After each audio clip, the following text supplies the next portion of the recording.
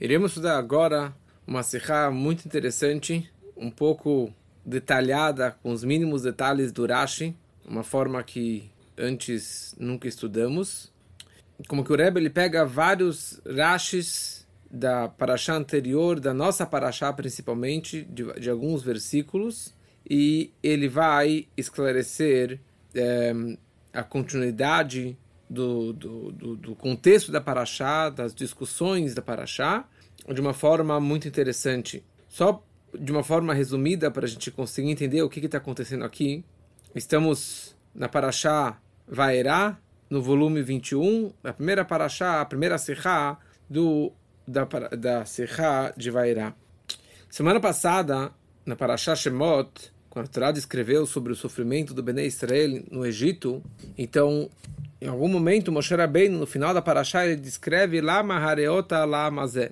Por que você, Hashem, fez mal, fez o povo sofrer, e eles ainda continuam sofrendo na escravidão, e eles deveriam sair do Egito e parar de sofrer. Então, Moshe Rabbeinu, ele questionou a Deus, ele criticou a Deus, porque Hashem, ele fez o povo sofrer.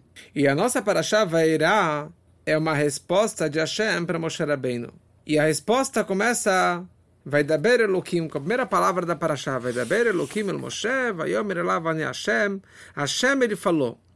E essa palavra Vaidaber, porque normalmente está escrito Vayomer. Vaidaber é uma linguagem mais forte. Como Rashi ele fala que Hashem ele respondeu para ele de uma forma mais áspera, mais direta. Você me criticou, então deixa eu falar para você uma coisa. E aparentemente Hashem ele está dando uma bronca para Moshe Rabbeinu. Olha, eu me revelei para os patriarcas e eles nunca me questionaram. Eu me revelei para os patriarcas sem o nome Havaye, e para você eu vou revelar, eu vou tirar o povo de Israel. Então, veremos na continuidade desses vários rashis na Sihá, como que por um lado é uma conversa normal, de Hashem com Moshe Rabbeinu, falando, não se preocupe, eu vou tirar vocês do Egito, como que eu prometi para os patriarcas, eu fiz o pacto com os patriarcas e assim por diante. E aqui, essa é uma explicação. E agora tem uma segunda explicação, que é do Medrash. E o Rashi, no versículo 9, ele traz o Medrash, toda a explicação dos nossos sábios, com os mínimos detalhes, descrevendo uma crítica de Hashem para Moshe Rabbeinu.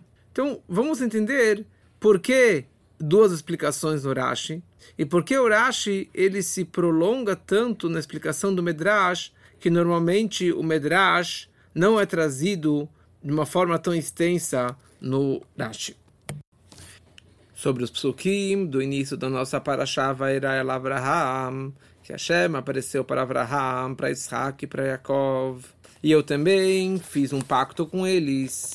Então, o Rashi ele traz duas explicações. A primeira explicação é que o conteúdo desses psukim, na verdade, é uma introdução para os outros versículos. Quando que ele descreve, escutei o povo do Bnei Israel, então diga para o povo de Bnei Israel, eu vou tirar eles do Egito e assim por diante. Então, sendo que Hashem ele prometeu para os patriarcas e fez um pacto com eles, de dar para eles a terra de Israel. E na prática, Hashem ainda não cumpriu esse pacto e essa promessa.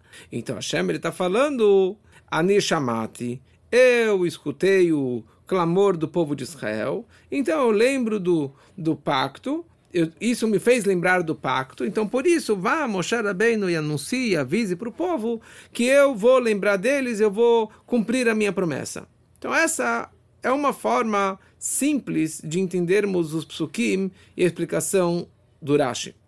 E daí o Rashi ele traz no Pasuk Tet, no versículo 9, um pouquinho mais para frente, o Rashi, no meio do Rashi, ele traz a seguinte explicação. Quando ele está explicando sobre Mikotzer Ruach, devido ao espírito curto, então o Rashi ele fala o seguinte, nossos mestres, Raboteinu Darshu, nossos mestres no Medrash fizeram uma drashá, uma interpretação, sobre o assunto anterior. E é isso que o Medrash está nos dizendo. Moshe Rabbeinu ele falou, lá mareota, porque o Senhor maltratou o povo de Israel. Então Hashem ele vem e ele fala o seguinte, Chaval, que lástima, daqueles que se foram. Que lástima do falecimento dos patriarcas. Porque eu me revelei para eles tantas vezes, só com Kel Shakai, que é o Todo-Poderoso, mas eles nunca me perguntaram qual é seu nome. E você, Moshe, vem aqui e me pergunta, Mashemecha, qual é o teu nome? E também, várias situações de aperto, dificuldades que os patriarcas passaram, vários testes que Avraham, Yitzhak e Yaakov passaram, e eles nunca me perguntaram, Lama Hareota, por que você fez mal com esse povo? Por que você maltratou esse povo? E você Moshe Rabbeinu, vem aqui e começa a me questionar dessa forma? Quer dizer, o Rashi aqui está descrevendo a vantagem, a superioridade dos patriarcas, que eles nunca me perguntaram meu nome, nunca questionaram os meus comportamentos. Já você, Moshe, você falou qual é meu nome, porque você maltratou. E daí o Rashi ele continua falando o seguinte. Então essa é a explicação do Medrash, que é uma crítica sobre Moshe Rabbeinu. Tem alguns problemas que não se encaixam no Pshutó Shel Mikra, na explicação simples da Torá. Como a gente sabe que o Rashi, todo o propósito dele é explicar a explicação simples da Torá, Pshutó Shel Mikra, para uma criança entender. Então o Rashi fala, olha, por algumas razões, ele vai trazer algumas dessas razões, não se encaixa essa explicação do Medrash, que é uma crítica sobre Moshe Rabbeinu. E ele fala, uma questão é que não está escrito na Torá, e o meu nome Amonai não me perguntaram. Não está escrito isso na Torá. Está escrito, eu não me revelei para eles. E mais uma questão que a Torá descreve, Ani Havai. Claramente Hashem apareceu para Avraham Avinu com o nome Havai, com o tetagrama. Ani Havai, Asherotzeticha me'Urkazdim. Eu sou Havai, que te tirou do Urkazdim. Então, por essa e outras explicações, a explicação do Medrash não é tão boa, não se enquadra, não se encaixa perfeitamente com a explicação simples da Torá, dos Psukim. Ok. E daí o Rashi bem comprido, que vale a pena dar uma olhada, o Rashi conclui e fala o seguinte, por isso eu digo que o versículo deve ser entendido de acordo com o seu significado simples. Ok, Pshutó Shel Mikra. E daí ele conclui e fala uma frase que ele nunca falou em nenhum outro lugar, eu acho que ele não fala em nenhum outro lugar, em toda a Torá. Que aqui, como o Rebbe vai explicar, é um hidush, uma novidade enorme da forma que o Rashi interpreta a Torá. E o Rashi fala o seguinte, interessante em hebraico, ele fala o seguinte, Lachen ani omer, itiyashev hamikra al pshutó, davar davur alofanav, ve'adrashá tidaresh. E a interpretação do Medrash pode ser utilizada. Quer dizer, você deve normalmente seguir, entender de acordo com o significado simples, mas a interpretação do Medrash também pode ser utilizada. E aqui ele conclui trazendo um pasuk, conforme está escrito, que as minhas palavras são como fogo, as palavras de Hashem, Halo kodevarai kaejas, afinal as minhas palavras, as palavras de Hashem, as palavras da Torá são como fogo. O que patish potzet tzela, mitchalek lekama netzotzot. Como um martelo que quebra uma rocha, uma pedra, e dali saem várias faíscas, Quer dizer, assim também existem várias e várias interpretações do mesmo versículo. Você pode ter uma explicação simples e explicação do Medrash. Da mesma forma que de uma pedra vai sair várias faíscas de fogo na hora que você bate com o martelo. E aqui o Rebbe faz inúmeras e inúmeras perguntas sobre todo esse Rashi, o Rashi de antes, o Rashi de depois, e o Rashi na Gemara. Vamos tentar fazer de uma forma mais acessível e entendível a todos. E toda a questão é por que o Rashi, ele primeiro traz uma explicação do Pshat, e depois ele traz do Medrash, e depois ele fala que o Medrash não é bom, por algumas questões, e no final ele fala, sim, vamos seguir o Medrash também. Então, aparentemente o Rashi, ele fala, devemos seguir só o Pshat, e não seguir a Medrash. E depois ele fala que sim, devemos seguir o Medrash, a Drashat Edaresh. Você deve, a interpretação do Medrash pode ser utilizado como um martelo que bate na pedra, que se divide em várias faíscas. Então, quer dizer, por um lado ele fala que sim, e depois ele fala que não. E depois ele fala, na verdade, podemos sim utilizar o Rashi. Então, quer dizer, ele gosta desculpa, ele usar o Medrash. Ele apoia a explicação do Medrash? Ele não apoia a explicação do Medrash? Se é importante, ele deveria trazer desde o começo. E mais ainda, da forma que o Urashi ele se prolonga tanto, trazendo todo o Medrash para descartar e depois voltar atrás, é uma forma que normalmente o Urashi não faz isso. Ele traz o Medrash em segunda explicação e de uma forma muito resumida. Então vamos voltar para o primeiro Urashi da nossa parashá. Como falamos antes, vai daber Elokim el Moshe, Hashem falou para Moshe, e fala o Urashi que essa palavra dibur é de uma forma áspera, que Hashem ele falou para Moshe Rabbeinu de uma forma áspera. Você me questionou por que eu prejudiquei esse povo, então deixa eu te falar uma coisa. E aqui, ele não fala Raboteinu Darshu, é uma explicação dos nossos mestres, uma explicação do Medrash. E sim ele fala, que Hashem está criticando Moshe Rabbeinu, está respondendo de uma forma áspera. Então aqui vai acontecer uma coisa engraçada, uma coisa interessante. A primeira metade do Pasuk, vai daber Elokim el Moshe, é uma continuação a antes, e é uma crítica a Moshe Rabbeinu, mas não é Medrash. E a segunda metade, vai Yomer elav ani Hashem, Hashem ele começa a falar com Moshe Rabbeinu. E essa, como falamos antes, a primeira explicação do Rashi, a partir daqui, é a conversa que Hashem está tendo com Moshe Rabbeinu. Olha, eu escutei o povo, eu vou cumprir a minha promessa, eu vou manter o pacto que eu fiz com os patriarcas, e assim por diante. Quer dizer que essas palavras não é uma continuação do Olam Hareyota, do questionamento de Moshe, e aqui Hashem ele respondendo de uma forma áspera contra Moshe Rabbeinu. Então você vai dividir o Pasuk em dois. Vai daber Elokim é uma continuação de antes, uma resposta áspera, e a segunda parte do Pasuk, vai Yomer elav ani Hashem, é a explicação simples que Hashem está conversando com Moshe Rabbeinu. Mas como que você pode dividir um Pasuk em dois? Que das primeiras 4 palavras vai daber Elokim el Moshe, é uma continuação de antes, e a segunda parte do Pasuk, vai Yomer elav ani Hashem, é uma antecipação da conversa posterior? É muito estranha esse tipo de explicação. Então, talvez por isso que o Rashi ele traz, no Rashi número 9, no Pasuk número 9, Pasuk Tet, ele traz o Raboteinu Darshu, a explicação do Medrash, para fortalecer essa ideia que Hashem está respondendo a Moshe Rabbeinu a questão dele, da parashá anterior, lá Mareota, então deixa eu te responder aqui e reclamar que você não é igual aos patriarcas. Mas daí volta a pergunta.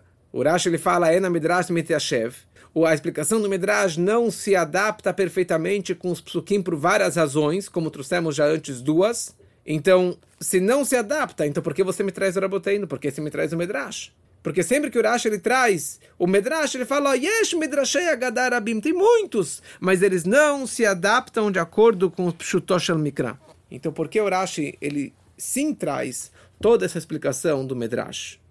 Então vamos agora mergulhar nessas últimas palavras, nas últimas 3 linhas do Rashi, desse Rashi comprido, que trouxemos antes, que o Rashi ele falou, Hadrashat Idaresh, a interpretação do Medrash pode ser utilizado. Por quê? E ele traz um pasuk, acaso não são as minhas palavras como fogo, disse o Eterno, assim como o martelo que quebra a rocha, e dali saem várias faíscas.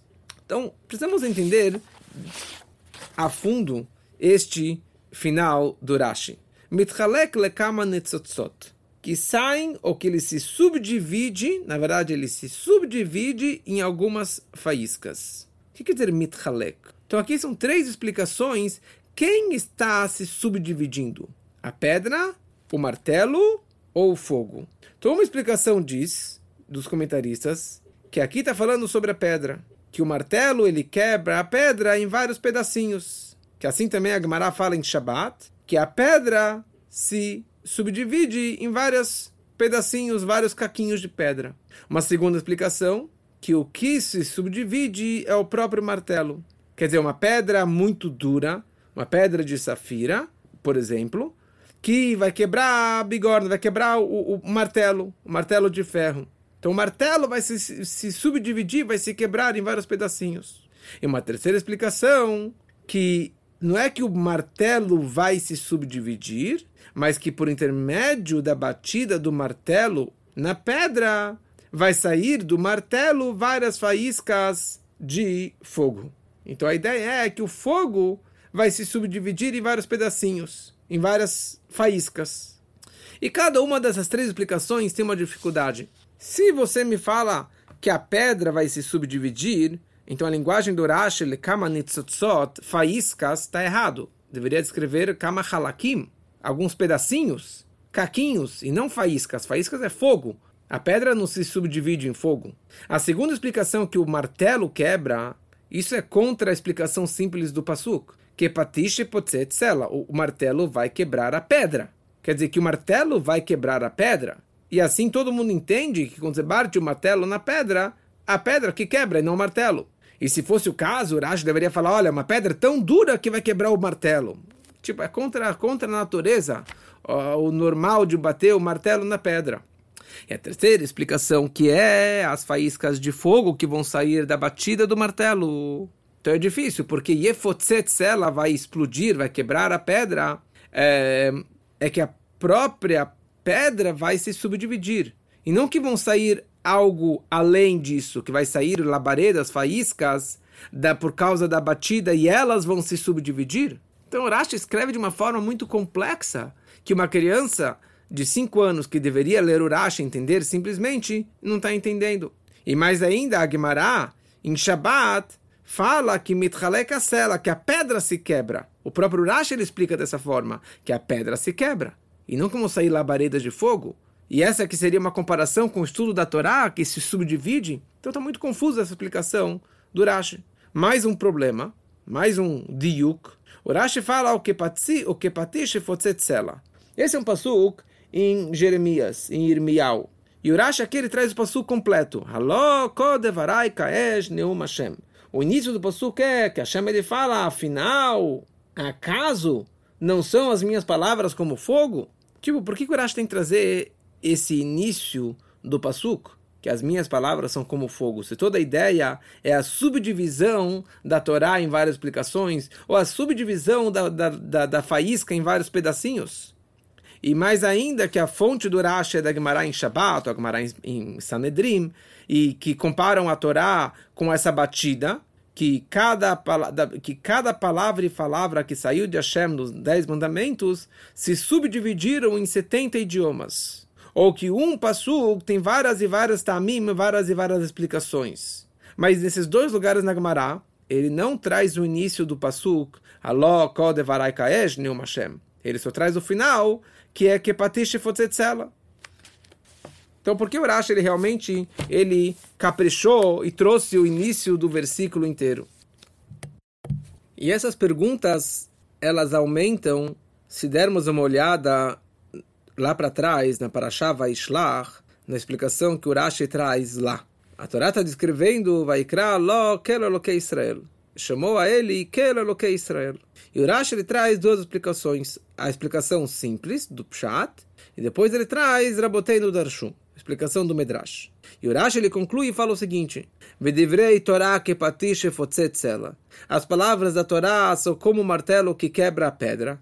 Mitchalek lekama te'amim, que se subdivide em várias razões, explicações. Vani e eu, Rashi, leashev pshutosh shel mikra abat, eu vim explicar a explicação simples da Torá. Então, quer dizer, o Rashi já trouxe essa frase lá para trás na Parashá Vaishlach. E aqui o Rashi, ele modifica vários pontinhos. Primeiro aqui o Rashi, ele fala mitchalek lekama, lá na Parashá Vaishlach, o Rashi ele fala de uma forma muito mais clara. Pashut o barur. Ele fala mitchalek lekama te'amim, se subdivide algumas razões e explicações. Quer dizer que a Torá, as palavras da Torá estão se subdividindo em várias explicações. Então, qual é toda a ideia desse machal do martelo? Que o martelo, ele quebra a pedra em vários pedaços, assim também a Torá se subdivide em vários pedaços, em várias explicações. Então, o Rashi não precisa nem se aprofundar nisso. E o Rashi ali também não traz o início do pasuk, Halo kode varai kaesh neum Hashem, que é como que ele traz aqui na nossa Parashá. Então, porque o Rashi aqui, ele modificou e falou mitchalek lekama nitzotzot, que se subdivide em algumas faíscas. Tipo, ele está querendo falar alguma coisa diferente sobre a explicação da Torá. E mais ainda, ele trouxe o início do Pasuk, Vaerá kaesh neum Hashem, que as minhas palavras são como fogo. Por que o Rashi teve que trazer essas mudanças, esse acréscimo aqui neste Rashi? Então o Rebbe fala que, na verdade, uma explicação, ou uma questão, ou um acréscimo responde o outro acréscimo. Uma pergunta responde a outra pergunta. Que aqui o Rashi está querendo falar para a gente, sabe o que está se subdividindo? Quando eu estou aqui querendo comparar a Torá, eu não estou comparando a Torá com a pedra e nem com o martelo. Eu estou acrescentando a palavra Esh, do início do Pasuk, Vaerá kaesh, as palavras de Deus são como fogo, que as palavras de Hashem são como fogo, não como martelo e nem como a pedra. E o fogo se subdivide em vários pedacinhos, em várias faíscas. O que o Rashi está falando aqui para a gente? Que as palavras de Hashem, as palavras da Torá são comparadas com o fogo e com o martelo que bate na pedra. Da mesma forma que o martelo bate e causa vários pedacinhos na pedra, assim também o fogo daqui. Que fogo que é esse? O fogo da Torá. Ele também se subdivide em várias faíscas, em várias explicações. Por que o Rashi aqui ele modificou isso? Diferente da Parashá Vaishlach. Por que o Rashi fez essa mudança e esse acréscimo? Porque aqui tem um hidush enorme na explicação do Rashi, uma novidade ímpar. E o Rashi quer falar para a gente, saiba que tem uma ligação muito especial entre o Medrash e o Pshutó. Entre o Medrash e a explicação simples da Torá. Como que eu vou te explicar isso? Fala o Rashi. Trazendo a comparação da subdivisão do fogo em várias faíscas para você entender a ligação máxima que tem entre o Medrash e o Pshutó Shel Mikra.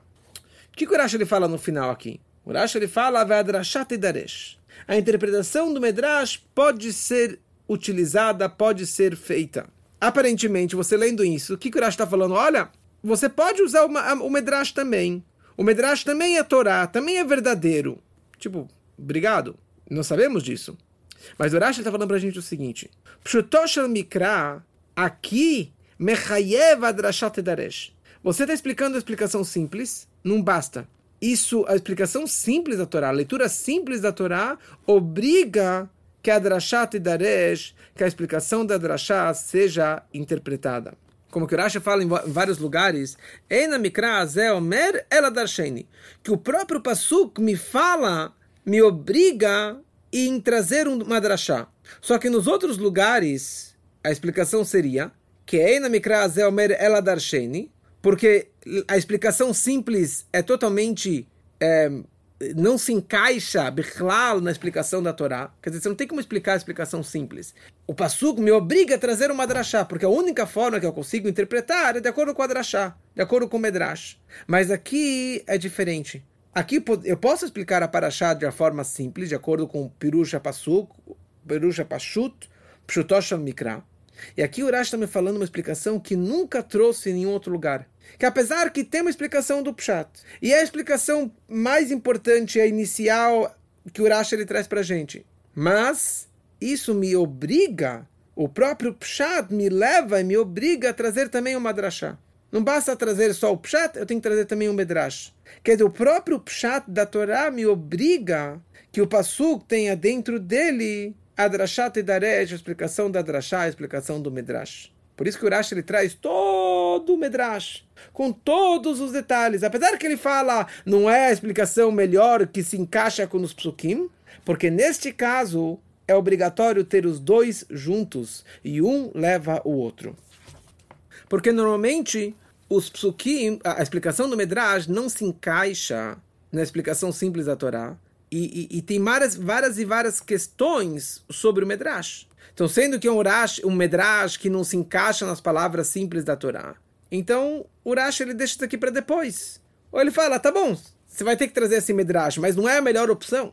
Mas no nosso caso, na nossa Parashá, fora o fato que falamos antes, que o Medrash responde várias perguntas, porque Moshe Rabbeinu questionou Hashem, ele atacou Hashem, então Hashem ele retrucou, e falou de uma forma áspera, falou de uma forma dura para ele, quer dizer, e os psukim aqui se encaixam quase que perfeitamente de acordo com a explicação do Medrash. Mas tem mais uma questão aqui.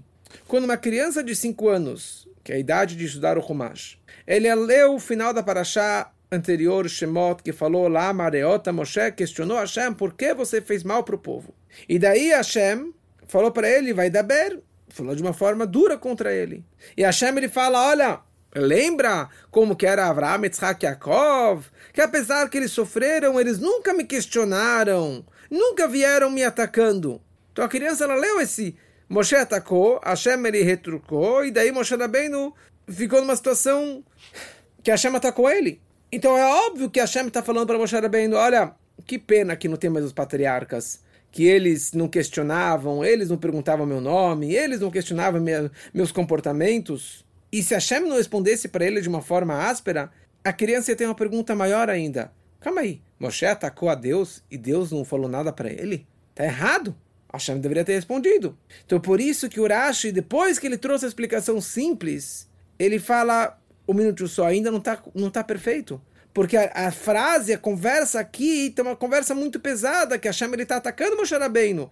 Por que ele mencionou os patriarcas? Realmente, não se encaixa perfeitamente todas as palavras. Mas no começo da Parashá, ele fala, vai daber Elokim el Moshe, que é palavras duras, palavras ásperas de Deus contra Moshe Rabbeinu.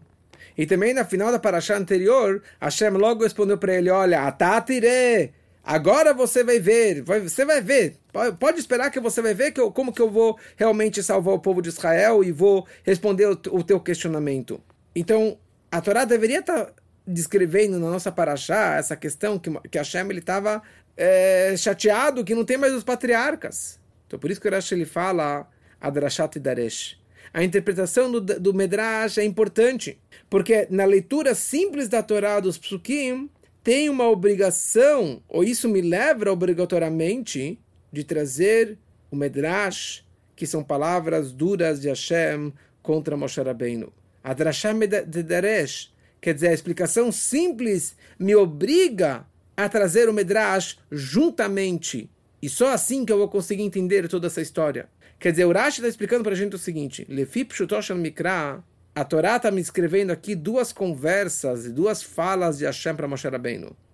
Uma fala simples da Torá, que não tem nenhuma agressão e não tem nenhuma palavra áspera e dura, e simultaneamente tem as palavras do Medrash, com todas as explicações do Medrash.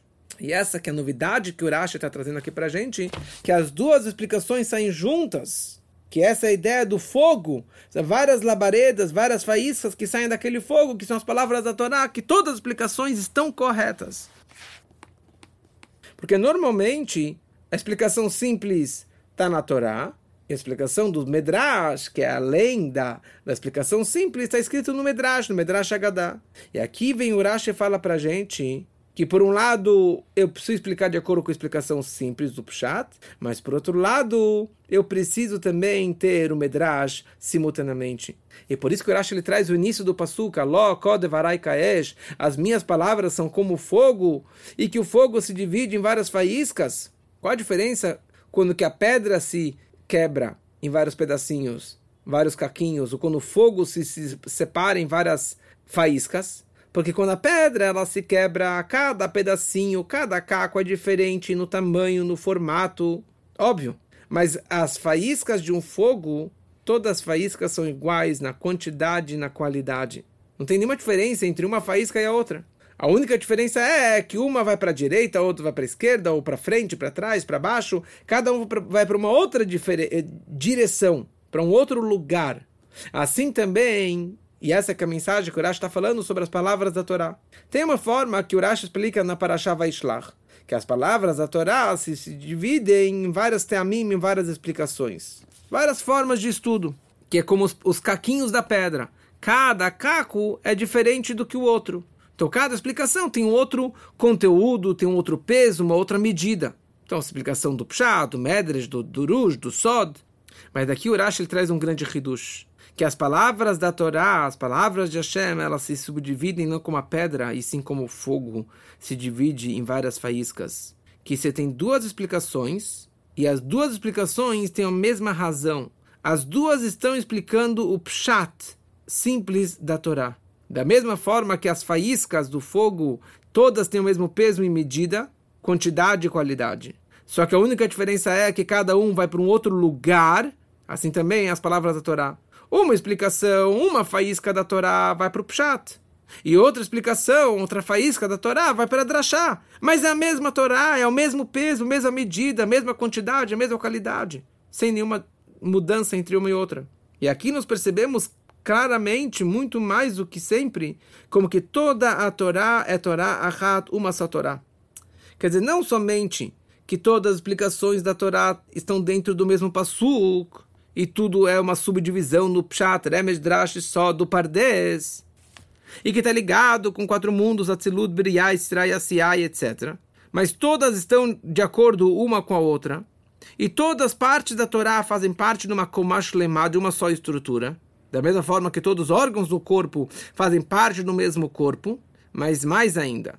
A novidade aqui é o seguinte: mesmo quando que cada parte, explicação da Torá está em um lugar diferente, que ele foi estipulado para estar lá, um tipo de explicação, e ele segue as regras dessa explicação, porque cada estudo da Torá tem as suas regras, a sua forma de se explicar, mas sendo que todos fazem parte da Torá de Hashem, que tudo faz parte da palavra de Hashem como fogo, que a palavra de Hashem é acima de subdivisão, da mesma forma que o fogo ele é simples e não tem subdivisões, então cada parte, pedaço, explicação da Torá em cada lugar continua sendo uma só identidade, um pedaço só da Torá integramente, sem ter nenhuma diferença de um lugar para o outro.